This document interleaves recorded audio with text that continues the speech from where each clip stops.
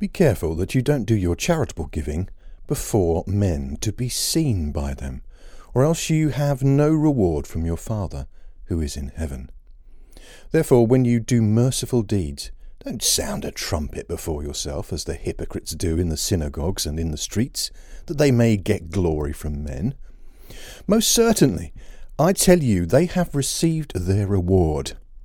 But when you do merciful deeds, don't let your left hand know what your right hand does, so that your merciful deeds may be in secret. Then your Father, who sees in secret, will reward you openly. When you pray, you shall not be as the hypocrites, for they love to stand and pray in the synagogues and in the corner of the streets, that they may be seen by men. Most certainly, I tell you, they have received their reward. But you, when you pray, enter into your inner room, and having shut your door, pray to your Father who is in secret, and your Father who sees in secret will reward you openly. In praying, don't use vain repetitions as the Gentiles do, for they think that they will be heard for their much speaking. Therefore, don't be like them, for your Father knows what things you need before you ask him. Pray like this: Our Father in heaven, may your name be kept holy. Let your kingdom come. Let your will be done on earth, as it is in heaven. Give us today our daily bread. Forgive us our debts, as we also forgive our debtors. Bring us not into temptation, but deliver us from the evil one. For yours is the kingdom, the power, and the glory, for ever. Amen. For if you forgive men their trespasses, your heavenly Father will also forgive you.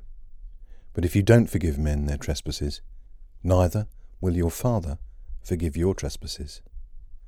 Moreover, when you fast, don't be like the hypocrites with sad faces, for they disfigure their faces, that they may be seen by men to be fasting. Most certainly, I tell you, they have received their reward.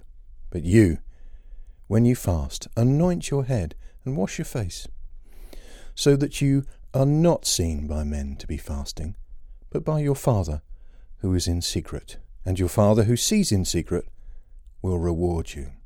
Don't lay up treasures for yourselves on earth, where moth and rust consume, and where thieves break through and steal. But lay up for yourselves treasures in heaven, where neither moth nor rust consume, and where thieves don't break through and steal. For where your treasure is, there your heart will be also. The lamp of the body is the eye. If therefore your eye is sound, your whole body will be full of light. But if your eye is evil, your whole body will be full of darkness. If therefore the light that is in you is darkness, how great is the darkness? No one can serve two masters, for either he will hate the one and love the other, or else he will be devoted to one and despise the other. You can't serve both God and mammon. Therefore I tell you, don't be anxious for your life, what you will eat, or what you will drink, nor yet for your body what you will wear.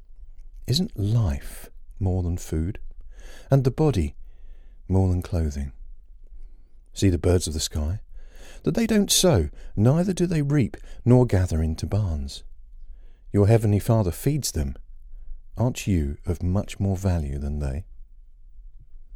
Which of you, by being anxious, can add 1 moment to his lifespan? Why are you anxious about clothing? Consider the lilies of the field, how they grow. They don't toil, neither do they spin. Yet I tell you that even Solomon, in all his glory, was not dressed like one of these. But if God so clothes the grass of the field, which today exists and tomorrow is thrown into the oven, won't he much more clothe you, you of little faith? Therefore don't be anxious, saying, What will we eat? What will we drink? Or with what will we be clothed? For the Gentiles seek after these things. For your heavenly Father knows that you need all these things. But seek first God's kingdom and his righteousness, and all these things will be given to you as well. Therefore don't be anxious for tomorrow will be anxious for itself.